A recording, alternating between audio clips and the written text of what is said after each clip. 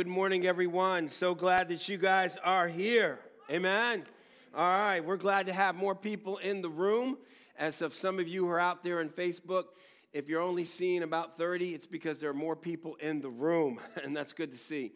So we've been talking about, living beyond the grave and how important it is for us to see the components that exist in what we call the atonement of Jesus Christ, Christ's atonement, and of the perfect substitutionary atonement, and the components that existed, whether if it was a personality trait or is it sin in the grave. And we talked about perfectionism, and then we talked about condemnation or a critical spirit, and now today we're going to talk about anger and the cup of wrath and how God has set us free from all of these what we would call personality traits.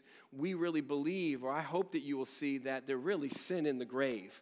And so the idea of it, understanding that Easter is about Jesus in the empty tomb. Amen? When we say that he is risen, you respond. All right, that's good, because see, when you understand that we believe it, that he's risen, that the tomb is empty, then our lives need to change. Our lives need to be different. They can't look like they once did. They can't look like previous to Christ. There's got to be a transition. There's got to be transformation. And so an understanding about this empty tomb is so vital in our relationship. So when we see this empty tomb, there's new life. No longer in that stinky, smelly old tomb, like smelly socks when a kid leaves them in the room for a couple of days. They're left underneath the bed and you can't find them, or when all the socks are there and they just stank. It's not stinketh. It's not this kind of grave that we want to live. We don't live back in the grave. We want to live beyond the grave. We want to be able to be new where life is changed. But what represents that grave? Because we understand there are grave clothes that should remain in that grave. When Jesus rose, the grave clothes remained. We'll talk about that later.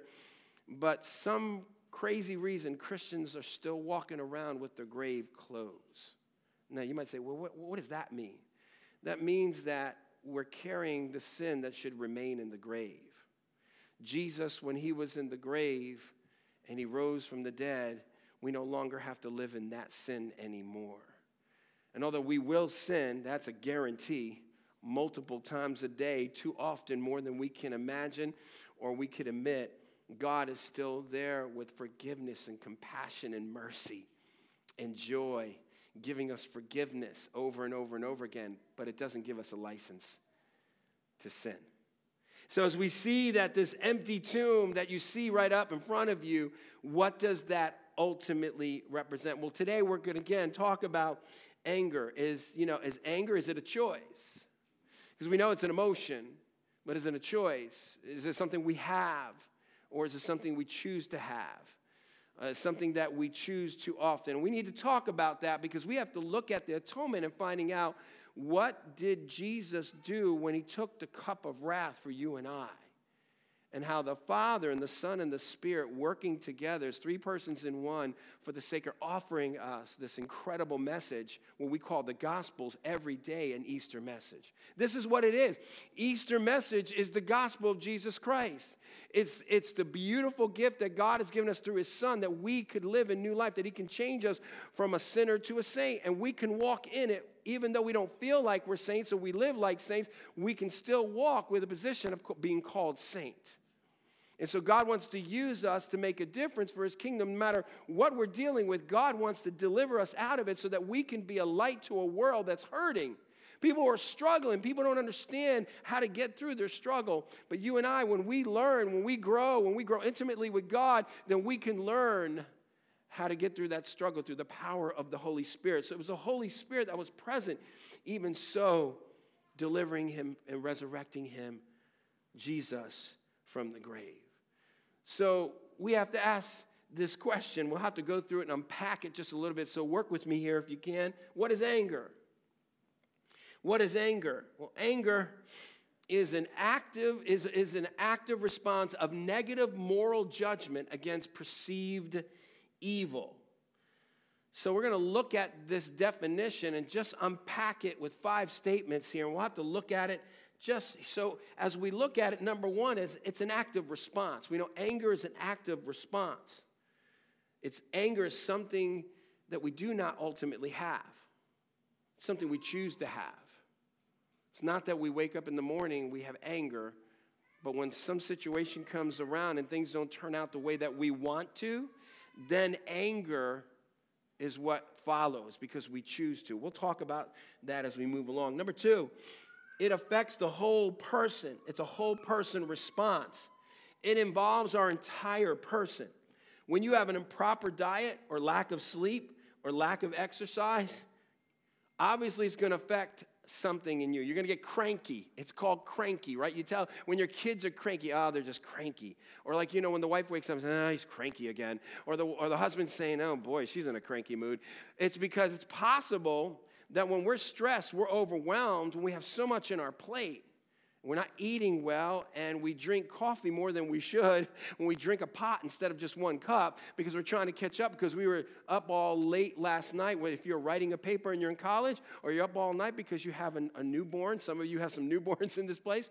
And you begin to, it affects you, and then it will create this where it obviously involves the whole person. Number 3 is that we see response against anger reacts at something or someone. Something or someone.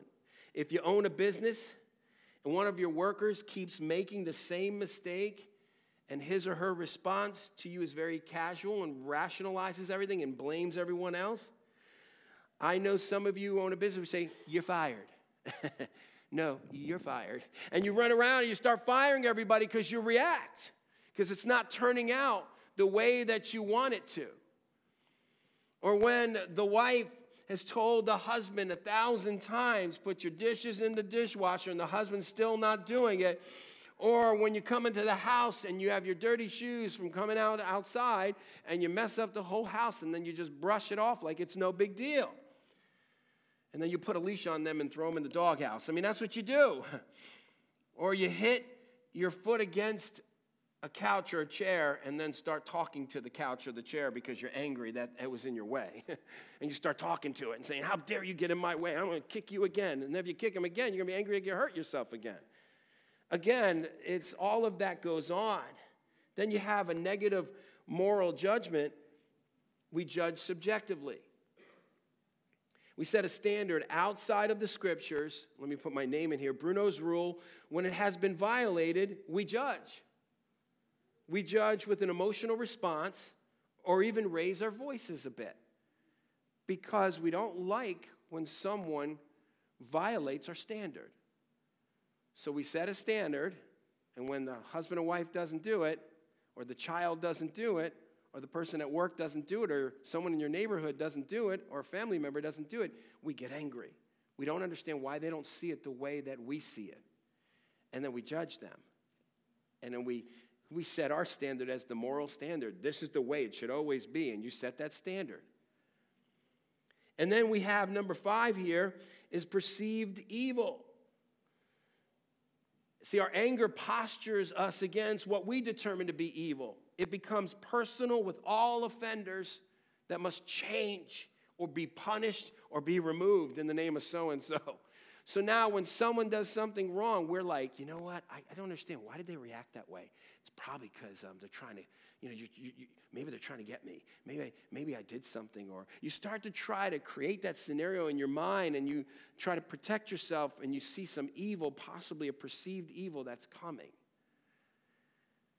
And so we set that up because whether we are right or wrong, perception is reality. And when we perceive that evil has been performed against us, we react with anger. But we don't know. We assume, we're not sure, and you know that assumptions always get us in trouble. So we protect ourselves, we guard ourselves, and then we react with some anger because we're frustrated. And so all of that comes down to, is anger an emotion or a choice? Well, obviously it's an emotion. But is it a choice? Is it something that we choose to do or something that we have? See, when we try to disguise anger, we say things such as, I'm not angry person, I'm frustrated with the way things are going right now. We try to label our anger as frustration, but others can see it through that. Such attempts are camouflaging our anger, only masking the problem in our core being. So sometimes what we do is we cover it up. We know it's there. We know we choose to be angry, and we let it, kind of push it aside. And then we cover it up, and then we think we can be truly used of God as Christians when we're sitting in this anger, this harboring of bitterness and anger in our hearts. And then we kind of just set it aside and think, okay, well, God understands. I'm dealing with that. Let me go over here now. But God's saying, I want to deal with this over here. Well, Lord, not right now. I want to go over here. And you're battling with God because God's trying to open your heart. He's opening my heart when we're dealing with anger and frustration. See, ultimately, we have to continue to realize that it's a choice made by a person. When a person feels violated or wronged, they choose to do it. And as we choose, we have to understand that we can't ignore this anger. We can't avoid the person that we're angry with. We can't tell others about that person. We can't slander this person or alienate them from your group, because that doesn't fix anything. So when we're angry at someone because they have violated our moral standard, we have to be willing to deal with it. Even the Bible says for us to do that.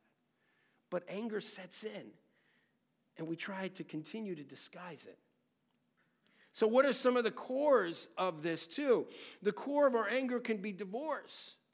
It can be financial troubles. It can be troubles with children. You could have a special needs child, and it can be very difficult. Joy and I went through that for years. At the beginning, when our child was born, into her first 2 or 3 years, we struggled. We went from crying and emotional crying and anger and frustration because we didn't know what to do. We sat there and we just said, Lord, please help us. We don't know what to do, Lord. Even though my wife is an occupational therapist, it was so difficult, it was so personal for us to see that our daughter couldn't even chew food at 2 years old. And we didn't know what to do until we said, Lord, we leave ourselves before you, saying, God, lead us. And God continued to open doors and rescue us. We got a speech therapist to help us to get our daughter to start chewing. We had to mash all the food together. But you sit here and you're saying, Lord, I'm trying not to be angry, but I'm angry. Why did you give me this child? Why did you give us this child? She's a gift from you, but Lord, what do we do? Or sometimes you have childhood drama or parental neglect. How many children today are angry and frustrated because of parental neglect or dysfunctional family? I can tell you that when we sang that song, he made graves into gardens. I've seen that in my life. Because I had lived in a home where there was parental neglect, dysfunctional family. Still, unfortunately, to this day. And yet God has turned my life into a garden, a beautiful garden, because of his work. But it's not something I've done. It's just something where I wanted to believe that God can do it. But God is doing it because he wants to use us. And it requires that choice of saying, or unmet emotional needs, absentee father, verbal, physical, or sexual abuse. Sometimes a husband is looking at porn, gets caught, and blames the wife because she's not meeting his need. I mean, all of this, it's like we start to carry a grudge against God. All around the world, people are carrying grudges against God because of all the things that are happening to him. They just blame him for everything. But we as his people, we battle with that too, because when things happen in our lives, we don't understand. We start to form an anger toward God. So here's a couple of questions here. 2 questions regarding anger. One is this: does God have a right to be angry? Does God have a right to be angry? Look with me to Matthew chapter 26, verse 36. I want you to open up your Bibles if you have your Bibles with you. Matthew 26. 36. I want you to just work with me here because this is important. He's at Gethsemane, and Jesus is sitting here, and he's before with his 2 disciples were there with him. And in verse 36, it says, then Jesus went with them to a place called Gethsemane. And he said to his disciples, sit here while I go over there and pray. And taking with him Peter and the 2 sons of Zebedee, he began to be sorrowful and troubled.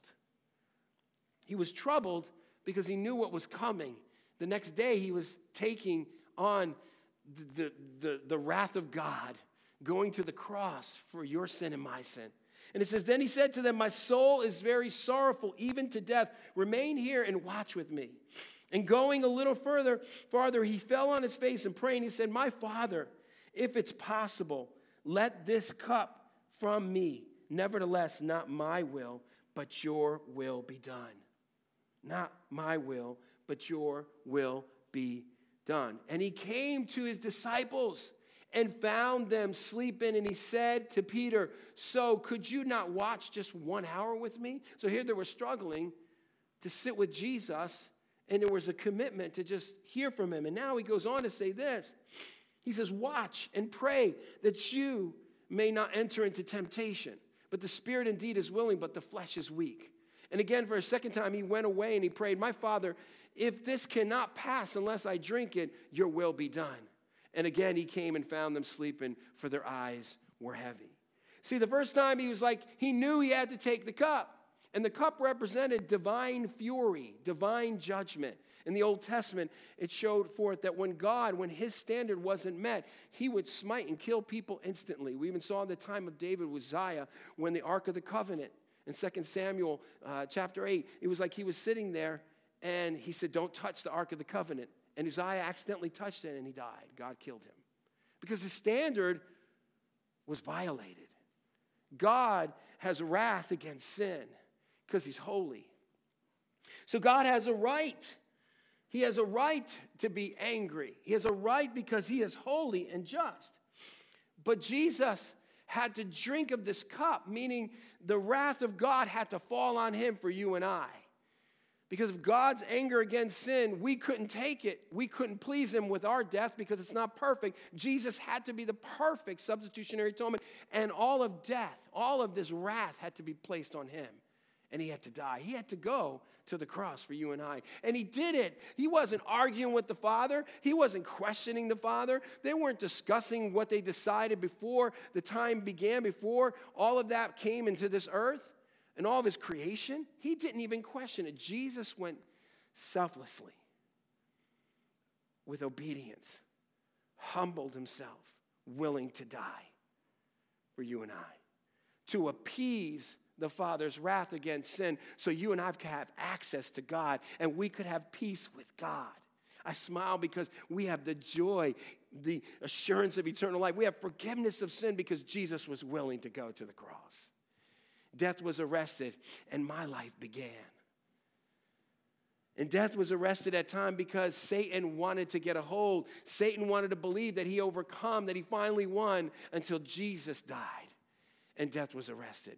Jesus died and he overcame death. He overcame the penalty of sin, the power of sin, and ultimately the presence of sin. He overcame Satan.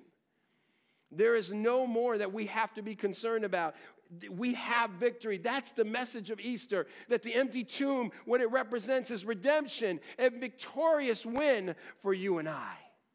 And now we can walk in it. We have the option to do it. So when we struggle with anger or judgment or we struggle with perfectionism, we can turn to the Lord and he can help us through it. There's hope for us. God is willing, and that's what Jesus did. He was willing when he went. He took on that wrath for you and I. But I think it's even deeper than that. I think when it says that Jesus was troubled, I believe he was troubled because he had to be separated from the Father. You have to understand something about the Trinity. It's harmonious in unity and intimacy. The Father, the Son, and the Spirit are a crew, 3 in 1. And Jesus never did anything on his own. Any initiative that he took, he had to make sure is with the Father. Not because he needed to, but because they came together. And the Spirit glorified Jesus, and Jesus glorified the Father. And when he realized he had to go to the cross, that he had to take upon the wrath of God, the anger towards sin, I think what happened was he knew he had to take it, but he was going to be separated from the Father. We know when we see this passage in Matthew 27, verse 46, it says, and about the 9th hour, Jesus cried, which the 9th hour is 3 o'clock. Jesus cried out with a loud voice, saying, Eli, Eli, lema sabachthani. That is, my God, why have you forsaken me? Why have you separated yourself from me? He had to take sin upon himself so you and I could have a relationship with the Father. The beauty of God, the beauty of this gift, the empty tomb that comes just shortly 2 days later after he's on the cross.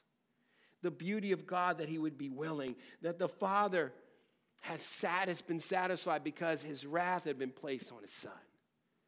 I mean, they were willing to separate themselves. I don't know about you.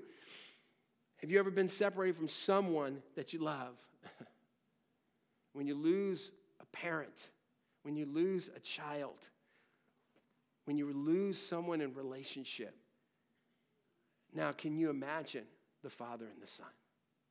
The intimacy that you and we're supposed to reflect in a marriage, in a covenant marriage, is to reflect Christ's love for the church. But the intimacy that the Father and the Son and the Spirit have, that's even greater. And God longs that for us. He gives it to us. We have the hope of that. We could have that intimacy. You know, the kind of intimacy where you're accepted just the way that you are. All your flaws, all your inadequacies, all your weaknesses. Every bit of it. When you struggle with anger or anxiety or stress or struggle with the life that you're living in or you just don't know if you're good enough, God is saying, you and I understand that that's the kind of relationship we can have with God. The intimacy, the vulnerability that we can say, God, I can be just the way that I am before you and you accept me just the way that I am. That's the love of God. That's the hope that we have. That's what the empty tomb truly means.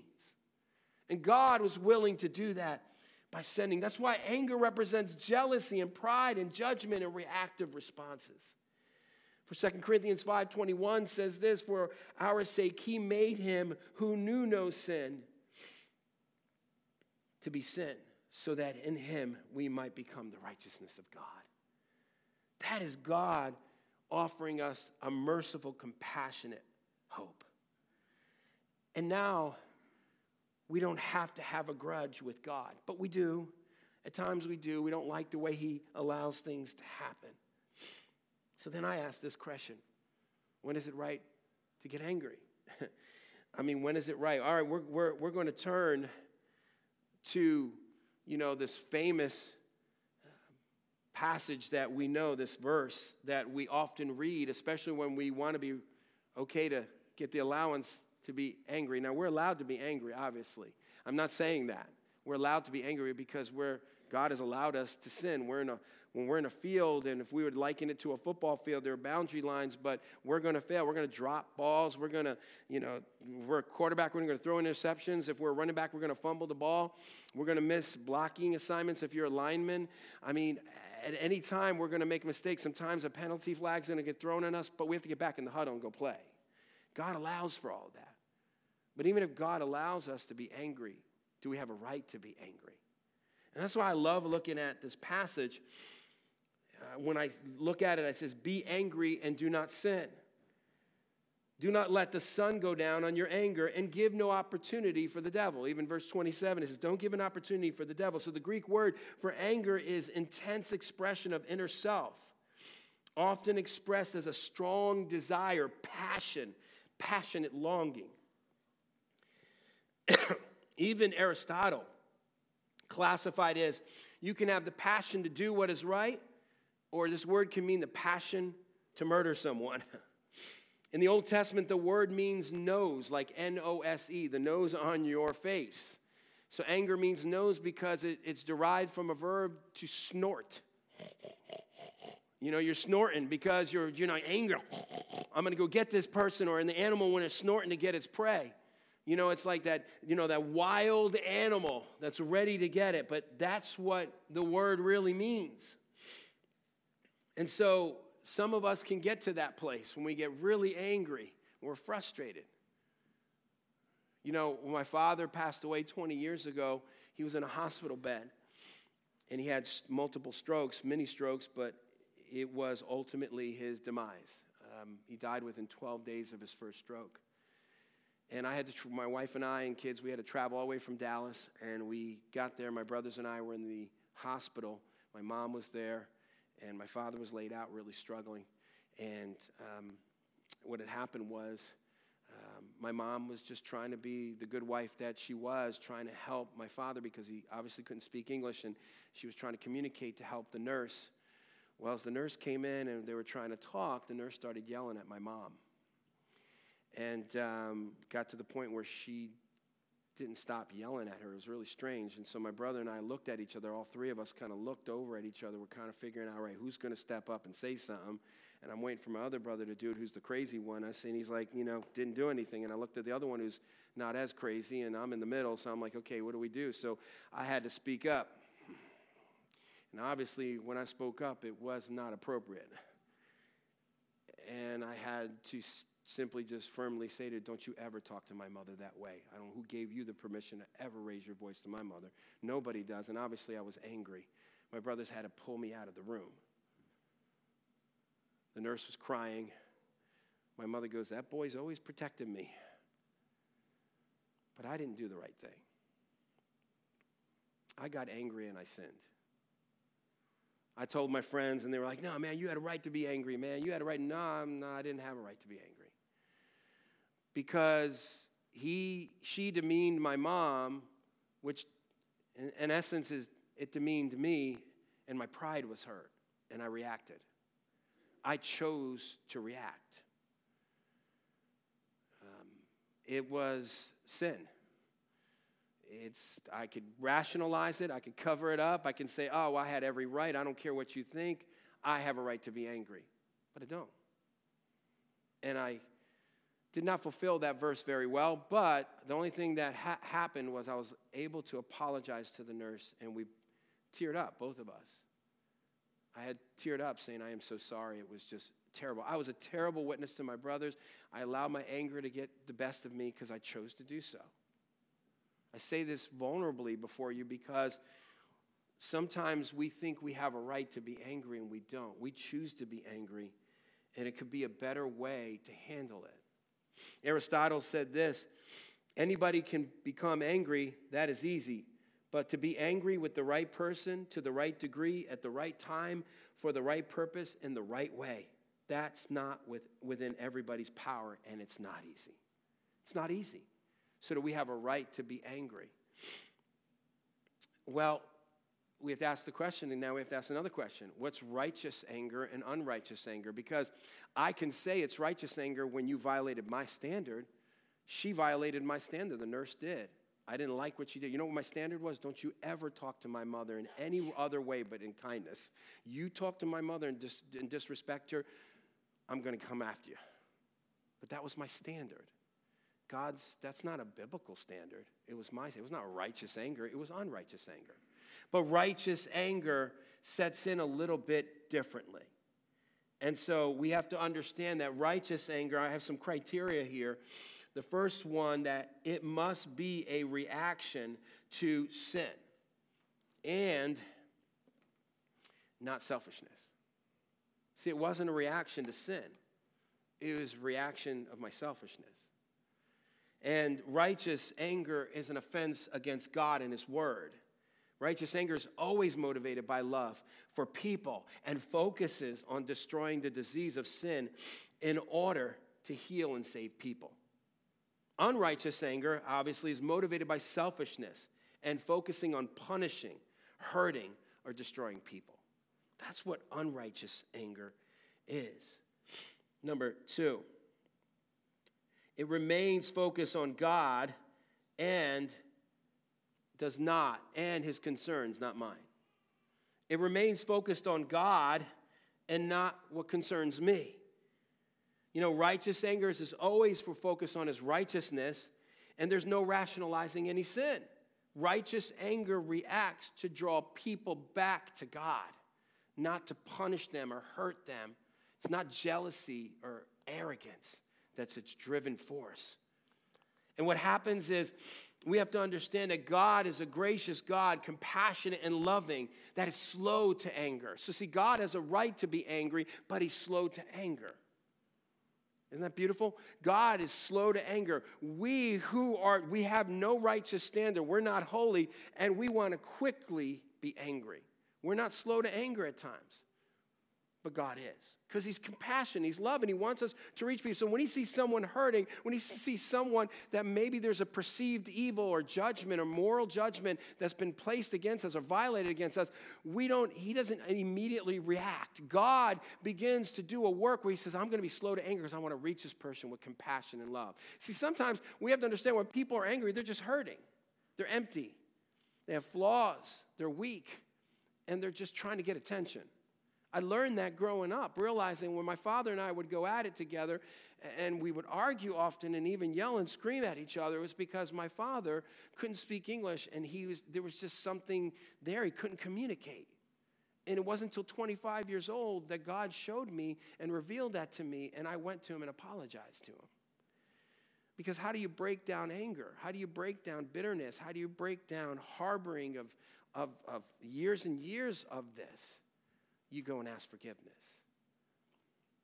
And you say, God, I want you to do a work in me. Why? Because Jesus took it all. I shouldn't live like that. None of us should. Because we all struggle with anger.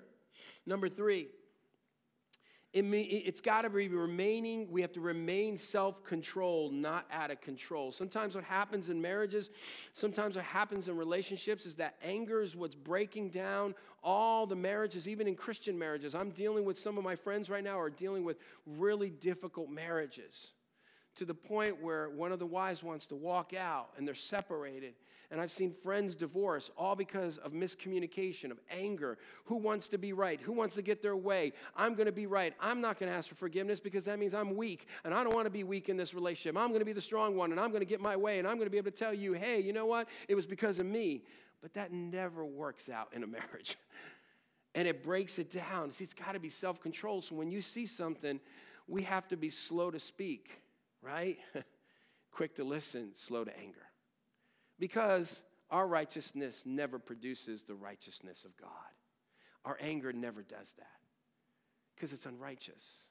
So if we have a right to be angry, it should always be in an area where it's righteous. It's devoted to the scriptures. Now look at Jesus. If you look with me to John 11:33, John 11:33, I need you to turn there when Lazarus was in the tomb. If you have your Bible there. Chapter 11, verse 33, and it says this, when Jesus was with Mary and Martha, he says, when Jesus saw her weeping, the sister of Lazarus, and the Jews who had come with her also weeping, he was deeply moved. That phrase right there in Greek would mean that God was angry. Jesus was angry. Do you know, deeply moved in extra biblical Greek, they see it that the word derives from anger. So Jesus was angry and hurt that they were crying over Lazarus' death. But scholars believe that he was even angry because there was unbelief that was in his midst. Because the sin, the fallen world all around him, he was angry. Verse 38, then Jesus, deeply moved again, came to the tomb. He was angry. So even Jesus, but he was self-controlled. He was, and throughout the scriptures, you see of episodes where he turns over the tables with the money changers. And yes, he was dramatic, but he had a right to do that because there was sin against his father. So it was righteous anger. So how can we truly find righteous anger? What can we have righteous anger against? Injustice, sex trafficking, pornography, sexual abuse, physical abuse, racial injustice, and inequality. Not equity, inequality. See, that's what we should have righteous anger, but sometimes we don't because we try to unfold it and say, no, I want to understand their motives. What do they mean by all that? God didn't call us to just unpack people's motives. We should be angry at it because the Bible says, and it speaks against, it's biblical justice. It's imago Dei. That's what righteous anger is about. Something that violates God's word or his character. We should be angry when people make a mockery of Jesus. We should be angry, but anger shouldn't just be in a response. We should do something about it, right? We should do something about it. If we don't like something, let's do something about it. Let's be the helping hand. Let's be the bridge. That's how we can eradicate even frustration. Righteous anger can be responded because it's motivated by love. That's what we got to look at. That's what it comes down to. So, If you find yourself angry, first ask, with what am I angry? Is it because you love someone, or you see them injuring themselves, or something injuring them, and you are angry at the process that's causing harm? Or are you angry at some wrong, actual wrong or perceived, and that's happening to you? Is your motive to act in love or to save that person, or is your motive to act in vengeance, to punish and harm another? That's what it comes down to. Because if it's the latter, you're living in the grave. We're living in the grave. So we have to understand that this is the part of the grave that we want to gather. See, when we live beyond the grave, when we leave our grave in the tomb, grave clothes in our tomb, in the tomb, to hate sin, we choose to hate sin, die to self, and live for Christ. That's what we do. So we've got to start realizing that anger needs to be left in the grave. That's what the empty tomb is about. We can't live any longer in this anger and be harbored by bitterness and judgment when God is calling us to live beyond it. And when we live beyond it, we can see that the grave clothes are no longer there. That's why in John 20, verses 8 through 9, as we see that John and Peter were running to the tomb when they heard that Jesus was no longer there, they went to the tomb to check, and Peter went down, and there's like a 3 feet, they say that there's an opening, so you have to crawl in to look, and they saw the grave clothes in there. But some scholars believe that Jesus actually rose through the grave clothes and out of the tomb. So the grave clothes just sat there in his position. And what happened was John went in there and saw that as well. After Peter did, John went in there, and John, the Bible says that he believed. How about us? When Jesus was in the tomb and he was wrapped up in grave clothes, you and I, as the Bible says, we are in him, in Christ. And so in Christ means that when he was in the tomb, we were in the tomb with him because of our sin. And then when he rose from the tomb, we too will rise with him, meaning we are rising with Jesus. When we have trusted in Christ, we are rising with Jesus. So that means the grave clothes should remain there. But why is it that we walk out with our grave clothes still on?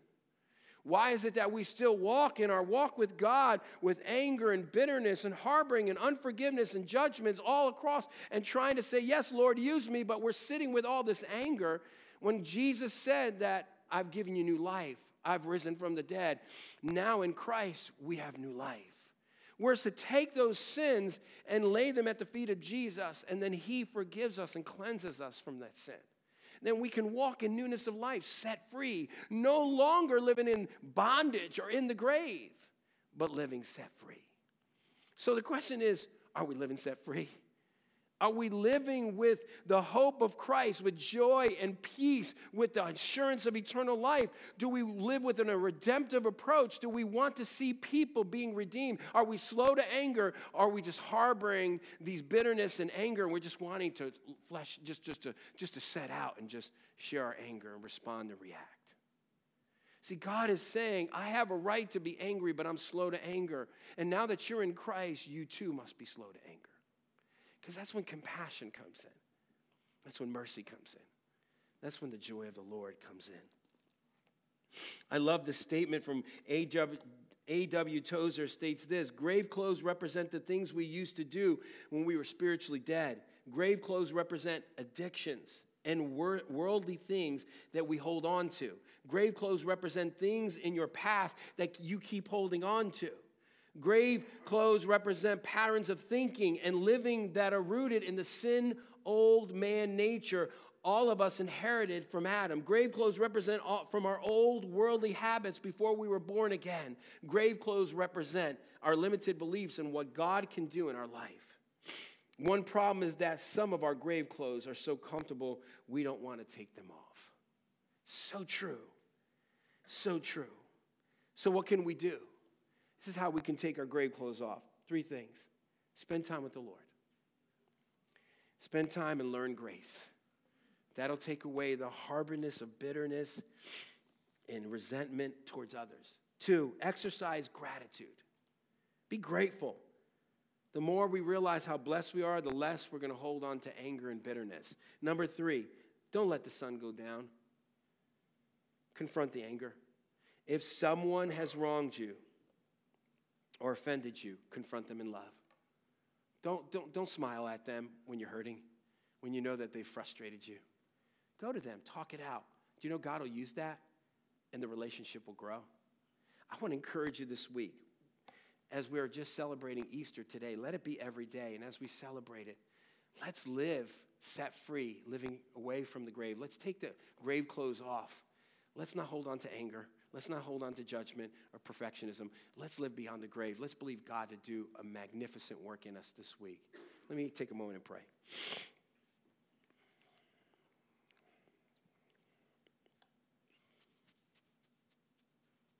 Father, thank you. It's a weighty message, Lord, because Easter, we often celebrate Christ is risen from the dead. And we celebrate that the tomb is empty, which represents new life. You rose from the dead. And we too, when we pass from this life, we have the promise that we will be rising with you, that we will rise from the dead, that we'll be in your presence forever. That is a promise of eternal life. And so, God, we want to thank you today that you've given us that hope. The hope today that no matter what we're struggling with, whether we're perfectionists, whether we have a critical spirit, whether we have a condemning spirit, whether we sit in with anger and we choose to be angry, we harbor bitterness and resentment, we're angry at someone in our family, angry with a friend, angry with a husband, angry with a wife, angry with a child. God, you have called us to be set free. We don't have to live in the grave any longer. We can be set free by just confronting it. And if we don't get the response that we want to, we can continue to pray. But Lord, help us to not live in the grave any longer. Help us, Lord, to live beyond the grave. So, Father, we love you and we surrender our lives to you, and we pray for your Spirit to move in a mighty way. God, be glorified today. May we understand and know he is risen, for he is risen indeed, and may our lives show that transformational work. Redeem us, God, even today. We love you in Jesus' name. Amen.